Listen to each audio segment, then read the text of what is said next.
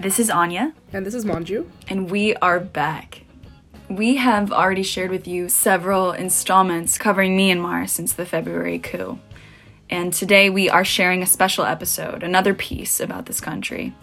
Last month, our team in the Netherlands had the opportunity to speak with 3 of the filmmakers behind the project Myanmar Diaries, which is a new documentary that details life under the Tatmadaw regime. Yeah, I'm really glad that I got to see it.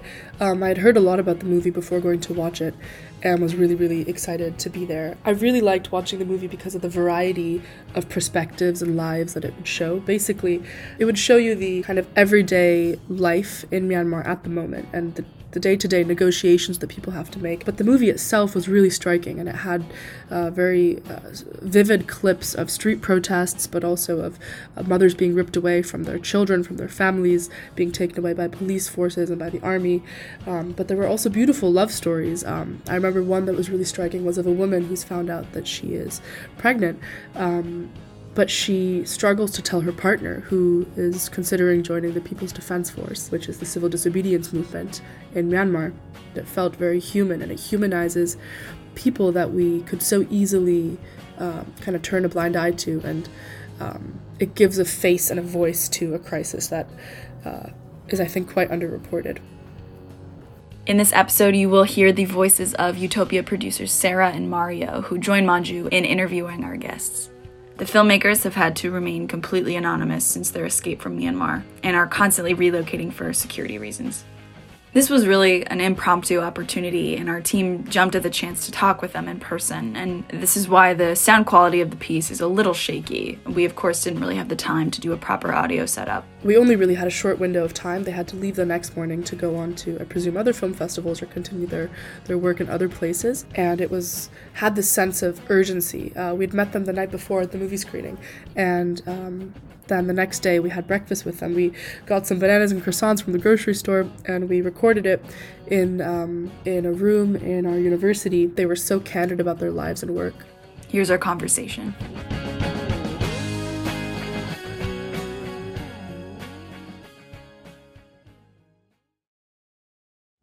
So you all belong to the Myanmar Film Collective. How is the collective organized? It is not even an organization at all. So we do not have chairman or treasury board or anything. Basically, it's just a very loose group of like-minded individuals who just want to make a film about Burma in the present situation, really. We also have tech support from other people. Also we did have 3 or 4 filmmakers who ultimately had to drop out of the project for many reasons. One of the reasons being that their neighborhood was no longer safe to film anymore. It's a very loose group, and there's no membership structure or anything. Basically, the only thing that we got concerned is the trust issue. So, can you be trustworthy? Can he be trustworthy? We have to first decide, because if he or she is a little politically compromised, we would not invite that person to begin with. And so how did you guys connect to each other at the very beginning? Some of us already knew each other for a very long time, but some of us were just mere acquaintances. But the good thing is that, as he said, the community is pretty small, so we all know each other, so we know at least who to trust and who not to trust. We know at least that much. So as the project keeps going along, and then, like I said, 4 of the filmmakers had to quit for various reasons. So we had to recruit new people or supplementary stories and images. And how would you characterize kind of the filmmaking scene in Myanmar prior to the coup and compare it to now? Because I can imagine that it's gone underground, or you have to operate in different ways. Early on, we just go out on the street and protest. We don't know what are we gonna shoot, and and then it's on 21st. The military took there's the first victim. From that day on, the shooting is starting to escalate, and then the situation got worse and worse. So the movie, there's some footages that people running around and protesting. And that time, we can shoot outside a little bit. We have to take a security measure. But just 2 or 3 months later, there's no way shooting outside, because that time military started specifically target people with camera, the press helmet, even with the phone, because they knew that people at that time people were collecting evidence, because that time we were requesting to UN to provide us with a responsibility to protect force, to be force. Yeah, by the time we got the idea, and by the time we start filming, we just have to make up the story which we could shoot inside our home. There's some trust issue. That time many military informants and are everywhere. So the only location that we have is our home. And where do you think most of the motivation or the inspiration came from for these stories? Because each part of the film is really different, or examines the coup and examines the experience of being in Myanmar in a very different way. So maybe for you personally, what most inspired you to create? Okay, for me personally, mostly fear about losing someone you love. And I think it's the most motivation that I have. And then, of course, the responsibility, because everyone is doing whatever they can to contribute to the revolution. So, as a filmmaker, I can't just sit inside the home and,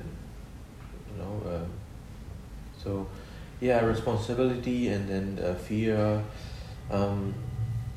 Actually, I don't feel that much fear of kind of death myself. Actually, I don't mind dying, but I don't like people that I love die before me.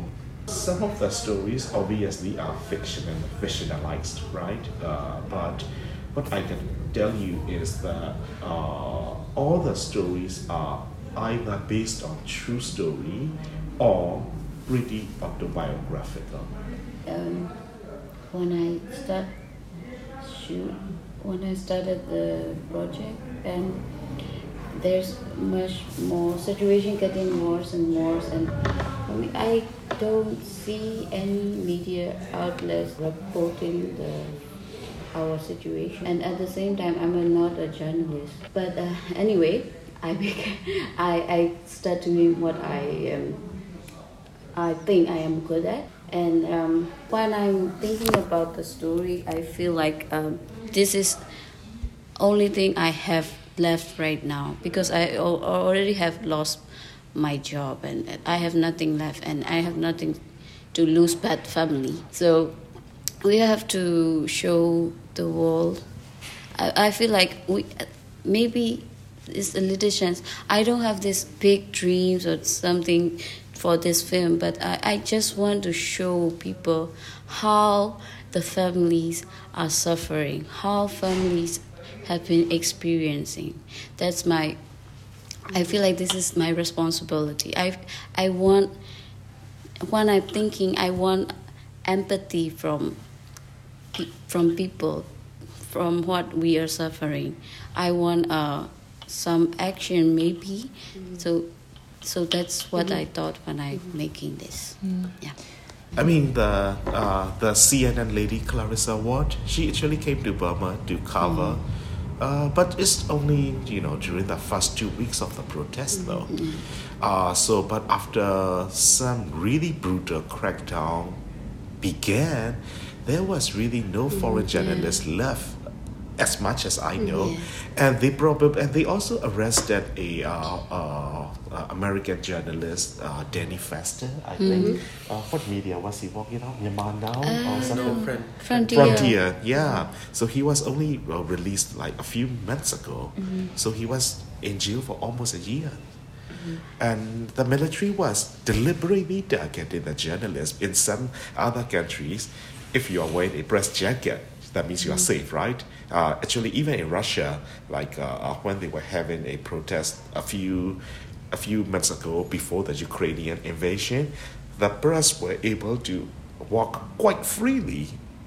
In my opinion, because police would leave them alone.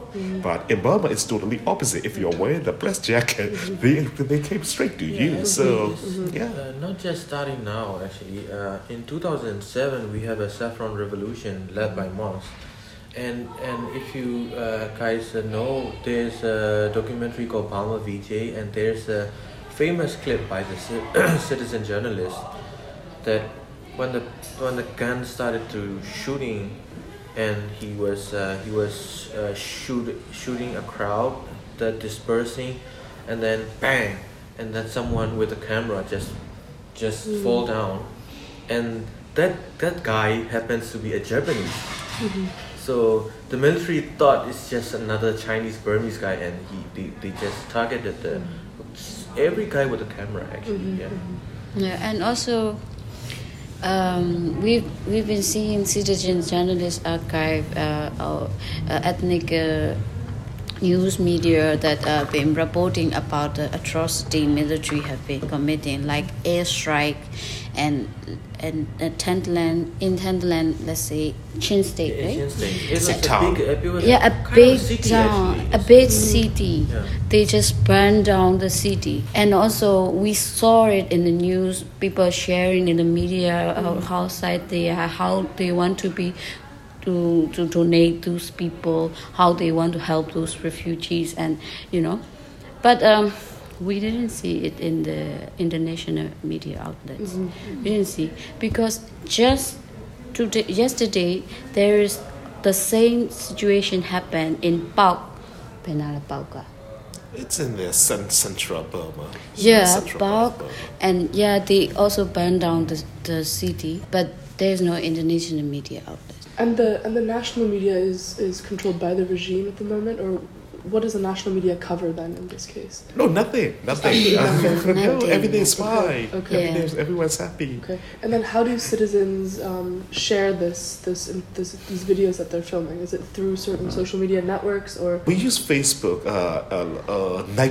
80% or 90% of internet usage in Burma is Facebook. Sadly, I wanted that to change, but for now, clips are widely circulated on Facebook. But Facebook is banned in Burma, so we had to use VPN, and military junta already wrote a law that VPN is illegal. So if they find VPN on your cell phone, you will get 3 to 5 years in prison. There's already a law for that. But the thing is that the funny thing is that even the militaries had to use VPN because they still use Facebook for their propaganda purpose, right?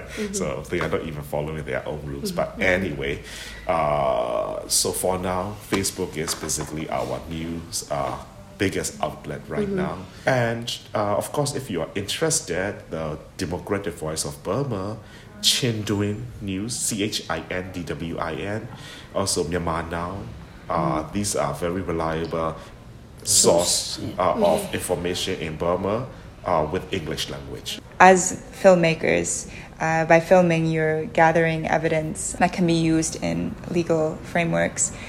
Do you think that the work that you're doing can provide evidence for court cases at the ICJ? I'm sure ICJ and ICC and also the UN mechanism, IMMC, I believe, for short, they are already gathering photographic and film evidences since day one. So I'm very sure they are much more resourceful than us. So I'm sure nothing will be missed, really.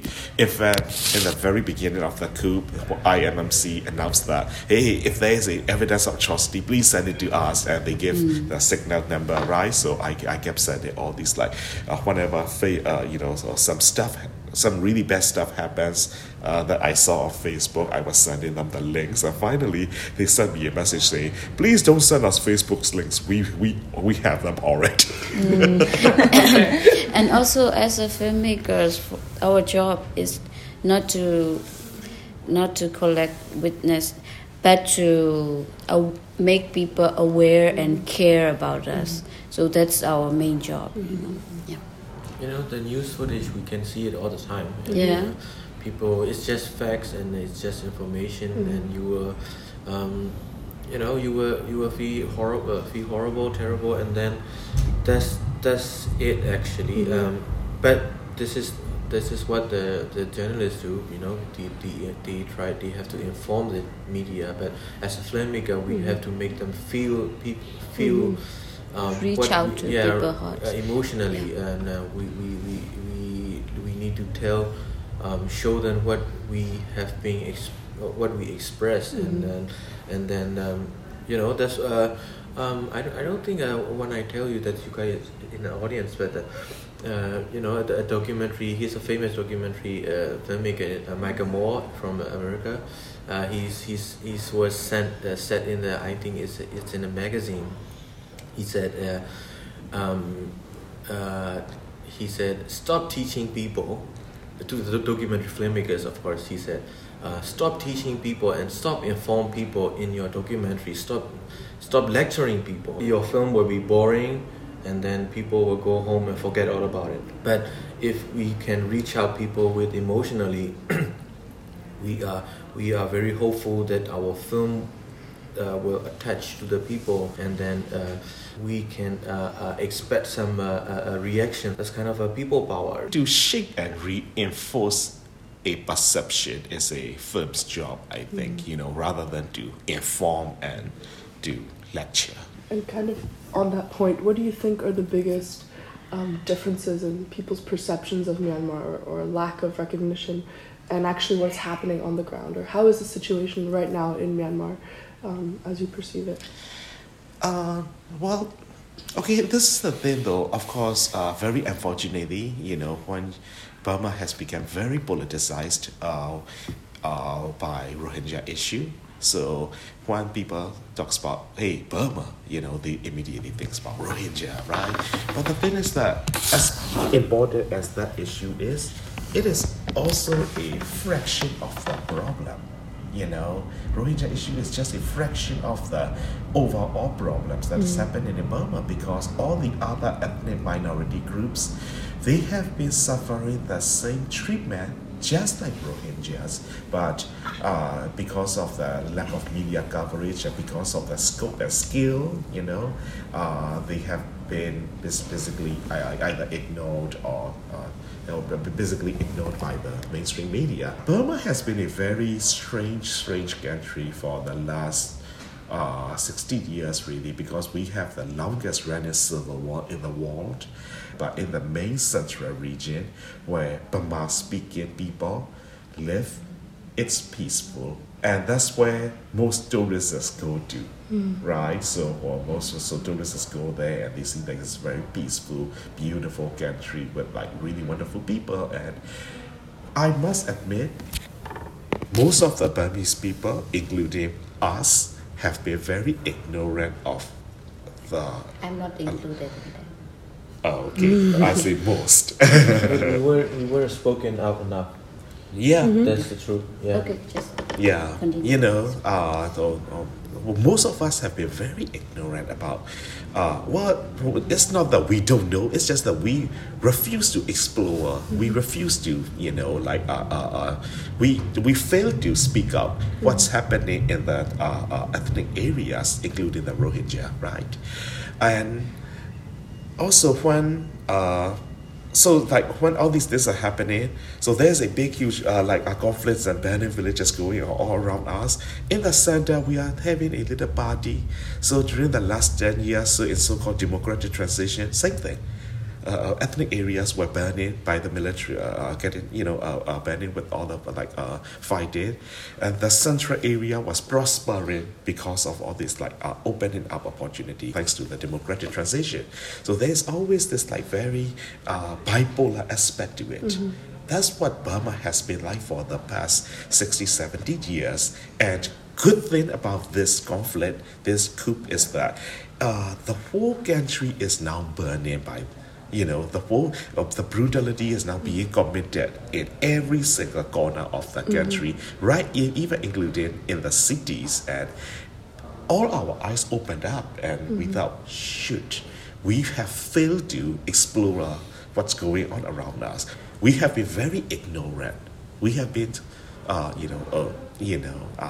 sleepwalking.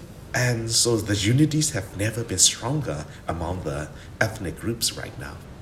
So would you say that the violence, the inter-ethnic violence that was there before has ceased a little bit, and there's been more solidarity between the groups at the present moment? If it were a Disney movie, right? Like, it's like Avengers, like everybody unites against Thanos. In reality, it's a little bit challenging. Still, there are still friction between certain ethnic groups. Even among the same ethnic groups, there are like 2 or 3 different factions with different interests. So it's not exactly a perfect unity against Thanos, But that said, they now have a very clear idea who the common enemy to topple, and groups are like collaborating and cooperating with each other more than before. I would like just to go back a moment. You said don't include me in why most of the people are not aware of the conflict, of the tension behind Burma, and some of them are. How to say? In 2012, sorry, I can say my history. Sorry, I can say. Okay, what I think is mainly because of the education we got, because we have this education where we have to memorize every context and every text, and when in the test we have to just rewrite, and there is no thinking involved, no discussion involved. The teacher say it, we accept it, we just write it down.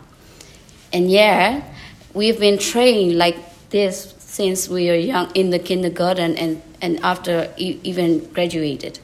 So this kind of like education system is forcing people to, not forcing, it's kind of like people have this habit to follow one people without no question asked, So that's the thing that happened. People just blindly follow the leader, but they have and no religion. Questions. And the religion, but they have no questions or what, in the reality. We don't know how to question someone. Actually, this is what they've been do to us for many years, to many generations. So something is happened, someone says something, we said okay, that's it. And also in Burmese culture, it is very rude to question an elderly person, someone who is older than us. And like he said, this revolution, this crisis in Myanmar as a positive way is kind of become a cultural revolution. Why shouldn't we question someone elderly or someone with authority? So, it's kind of open our minds and eyes as well. And also in our revolution, before there is this culture that about the Longji. Can you a little bit tell about it? I'm not so good at English. The Longji revolution, remember? Okay, our traditional belief is that women are inferior to men. So some very conservative Burmese actually even take the things much farther by saying women's garment is impure, especially the ones that will be worn below the waist, so like skirts or sarong. We call it longji in Burmese.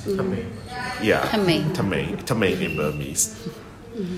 And sorry, what are you trying to say? So there is this revolution that the soldiers, they stay afraid of this longji, because they feel if when they go under this longji, they feel they have a bad luck, right? Or they lose the male superiority. So in the revolution, people try to hang it in the above the street. Above the street in order to protect themselves. So the soldier, they really afraid of that. They don't pass under it. Wow, they just how to say? They rip them off first? Yeah, they just rip them off one by one. Yeah.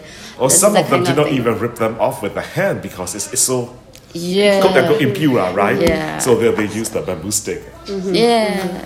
And also there are many youth involved, and some male, how to say? Oh, they said like as part of the cultural revolution, even males are like demonstrating. Women and men are purely equal. Look, I want to demonstrate. Give me your underwear. Give me your tamay, and then they would they put it on the head like a bandana. That's a good thing, you know. I was also really struck in the movie by the loud sounds, like of the beating of the tins. Maybe you could speak a bit about that. Where did that come from? It's a traditional thing. This is a majority Buddhist country, so it's 87%. So every household, we believe, if impure, the evil spirit attach itself to the house. And as a Burmese, every house, every tree, grass, even grass, street, they have a spirit and guardian spirits, inside. Just by banging the hot pots and pans, we drive away the spirits, and also we have to recite some mantra to. So it's kind of a traditional thing, and I don't know who started this idea. And when the revolution, when the coups happened, we consider the military and especially Myanmar line as an evil spirit that attached to the country. We're trying to drive them out in a way of symbolism. So the whole country is at 8 o'clock, which is the time where the evil spirit starting to appear. Every 8 o'clock, we done that for 2-3 months every night. We light a candle and then bang some house opening, the revolutionary song. What do you think is the root of this cultural revolution? Like, why are people changing now? I think popular culture is part of it because before 2010, internet access was severely restricted. Only rich people could install Wi-Fi, and SIM card will cost about how much? Like $1,000 or something like that. Only after 2010, when transition to democracy happened and free markets started to open up, we are only able to use the stuff that you guys could use every day. So it became affordable to us. So that a lot of ideas, a lot of liberal ideas, a lot of popular culture, started to come into the country more than before. And of course, also a lot of Western ideas came in thanks to like opening up of like open society and like all the other like Western philosophy teacher coming into the country to disperse those Western ideals. And so these 10 years have been wonderful in that aspect because it opened up a lot of eyes. And how do you think that the movie is part of this cultural revolution? Well, I just like to believe that our movie played a very small role in popular culture because we use a lot of popular cultural reference, for example, a woman having a tattoo. As recently as 6-7 years ago, that would have been quite acceptable, but now, at least in the cities, it's totally okay for women to have a tattoo. Smoking as well. Oh yes. Okay, and that was a big motif in the movie. Yeah. Smoking. We promote smoking. And also, we just want to show the world that, hey, we are just like other kids in other part of the country. We enjoy watching American TV show. We would enjoy watching Netflix. We enjoy rap music, So because this, especially in most Western countries, I think America is the worst. You are Canadian, right? Okay, yeah, I was like, don't look at me. Because they have such narrow perception when it comes to other countries. China is all about bamboo and banda and chow mein. Cuba is just about Sega and salsa, and Burma is just about if not about Rohingya, it would be about very conservative, very gentle people who are still wearing traditional attire on the street and going to pagoda every day. And the people are so gentle. In fact, one Polish professor who came to Burma to teach told me that he is so surprised there is rap music in Burma. I was like, why? He said, but rap music is very angry, it's very urban. You Burmese people are very gentle Buddhist people. How can you guys like rap music? And it's coming from a professor from the Western country. So, yeah, we just want to tell the people that we are really not different from average Dutch or Canadian or American or Australian.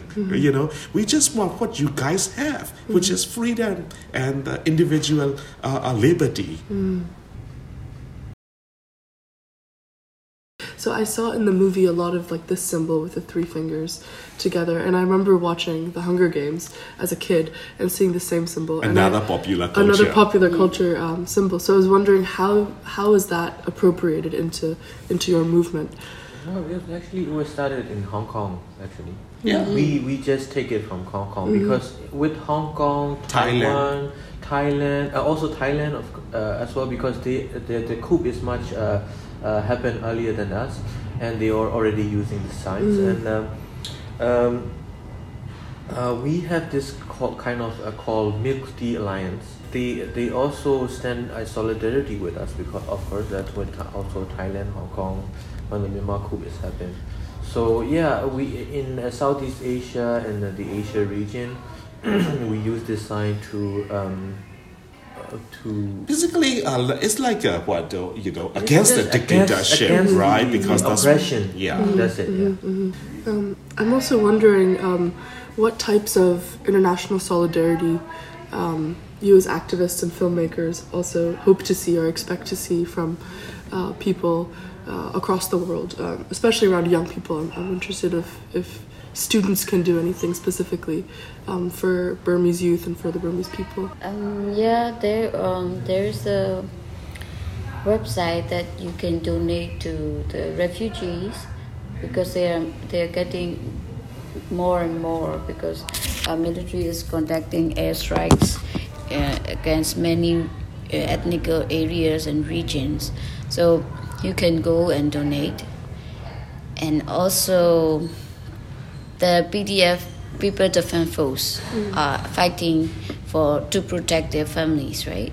So, okay, if you want to donate to them, it's also okay. And you want to add something? Well, when we were protesting, we actually borrowed a lot from Hong Kong protesters during their, umbrella revolution because they have such practical tips like how to put off the tear gas. And how to the way Hong Kong protesters, they would actually set up a barricade like in the city block, and they would actually defend the police from advancing farther. For a while we were doing that. It was before more brutal crackdowns happened. When soldiers were still pretending to be nice. So we got a lot of practical tips from student protesters from Hong Kong, and we learned a lot from them. Yeah, for a while it was very useful, not anymore, but it was great. So now we are having a revolution of our own that is not happening in other countries like Hong Kong or Thailand, which is now armed revolution.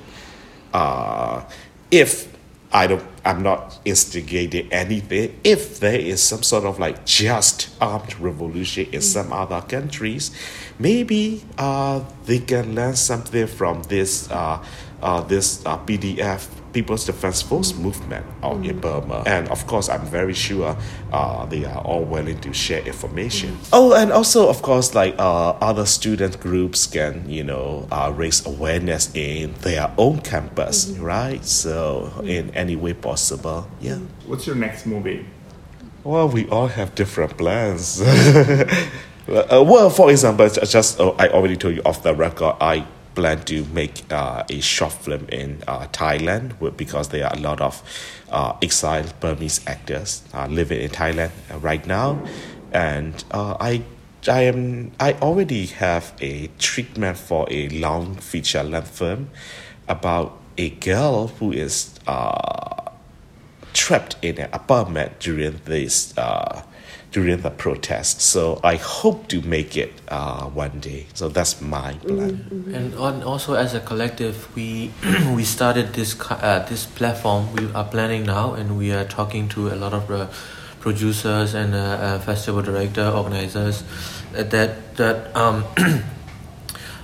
we would like to still encourage people inside, not just people, citizen journalists, filmmakers, aspiring filmmakers, to keep making these movies, and we would like to welcome these footages to the platform, and the platform is open access to the world, of course, because that way you could, as you mentioned, that we would like to also build a kind of a video library about all these video evidence with the details, where does it happen, when does it happen, and then the platform will be served as the stepping stone for the filmmakers inside Myanmar. If they couldn't do any, because of the electricity problem or the material problem,